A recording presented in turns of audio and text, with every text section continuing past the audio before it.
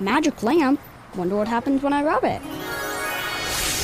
You have awakened me. I shall grant you 3 wishes. My first wish is for economic development. My second wish is to save hours of travel time. And my third wish is to create safer roads. You could have just wished for Bus Rapid Transit and gotten all these things with 1 wish. Make all your transit wishes come true. Learn more about Bus Rapid Transit at indigo.net/bus-rapid-transit.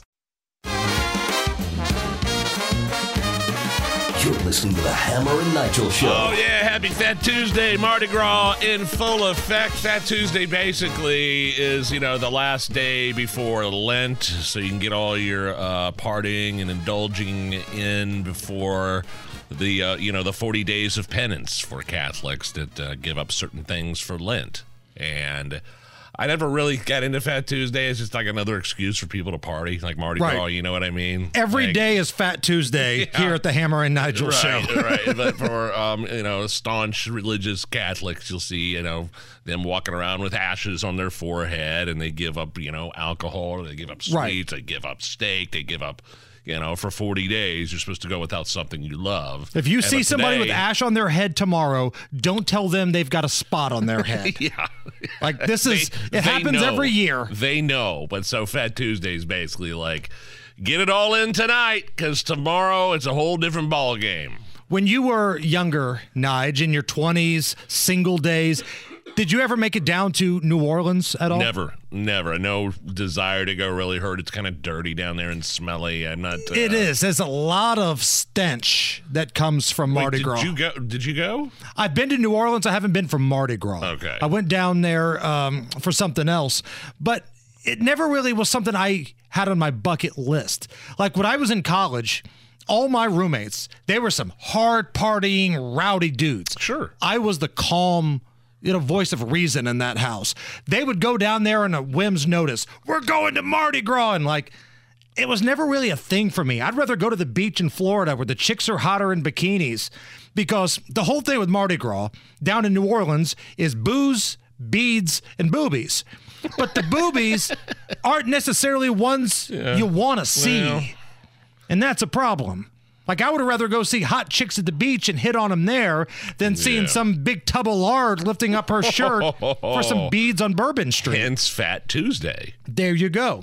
Which brings us to great moments in fat history. Oh, come on. Ladies and gentlemen, Joe Biden. Look, here's the deal. Can't have Fat Tuesday without look fat. Here's the deal. Remember this iconic rant by Tyra Banks on her show? To all of you that have something nasty to say about me or other women that are built like me, I have one thing to say to you. Kiss my fat ass.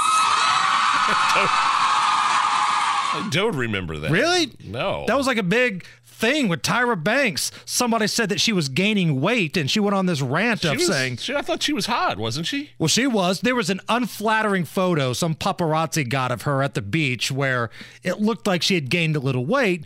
So she went on her show and said, hey... I mean, she sounded like she's about ready to break down there. She does that. Okay. It was kind of her thing. All right. Great moments in fat history during one of the great press conference rants of all time. Oklahoma State head coach Mike Gundy. Yeah. If your child goes down the street and somebody makes fun of him because he dropped a pass in a pickup game, or says he's fat, I'm a man. I'm 40. One of the great rants of all time. And to wrap up this whole great moments in fat history and Fat Tuesday thing vibe that we've got going, here with a very special message is AI Donald Trump. In honor of Fat Tuesday, I'd like to give some shout outs to some of the fattest people I know, like Rosie O'Donnell. That fat pig makes me sick. Can you imagine the hell that her toilet seat sees on a daily basis? I hear that are making a sequel to Oppenheimer, but this one will be about Rosie just letting taco farts. I'd also like to wish a happy Fat Tuesday to Chris Christie.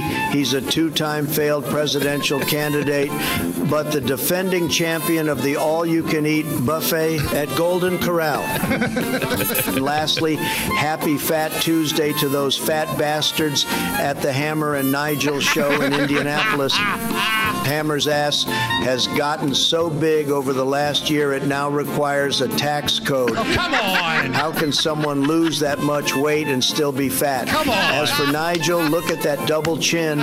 Nigel's second chin is what the new Twister movie should be viewed on. Nigel may be fat, but he makes up for it by also being a lazy, red-faced alcoholic. Happy Fat Tuesday, everyone.